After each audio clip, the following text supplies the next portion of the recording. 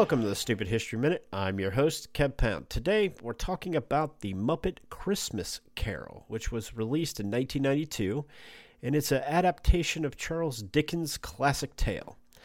Directed by Brian Henson, he's the son of Muppets creator Jim Henson, it combines the Muppets' whimsy with the poignant story of Ebenezer Scrooge. Starring Michael Caine as Scrooge, the film follows the traditional narrative with Kermit the Frog as Bob Cratchit and Miss Piggy as his wife. It's praised for its faithfulness to the original story spirit while infusing warmth and humor.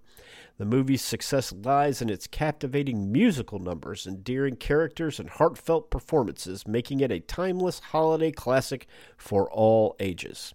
This has been the Stupid History Minute, and I'm Kev Pound.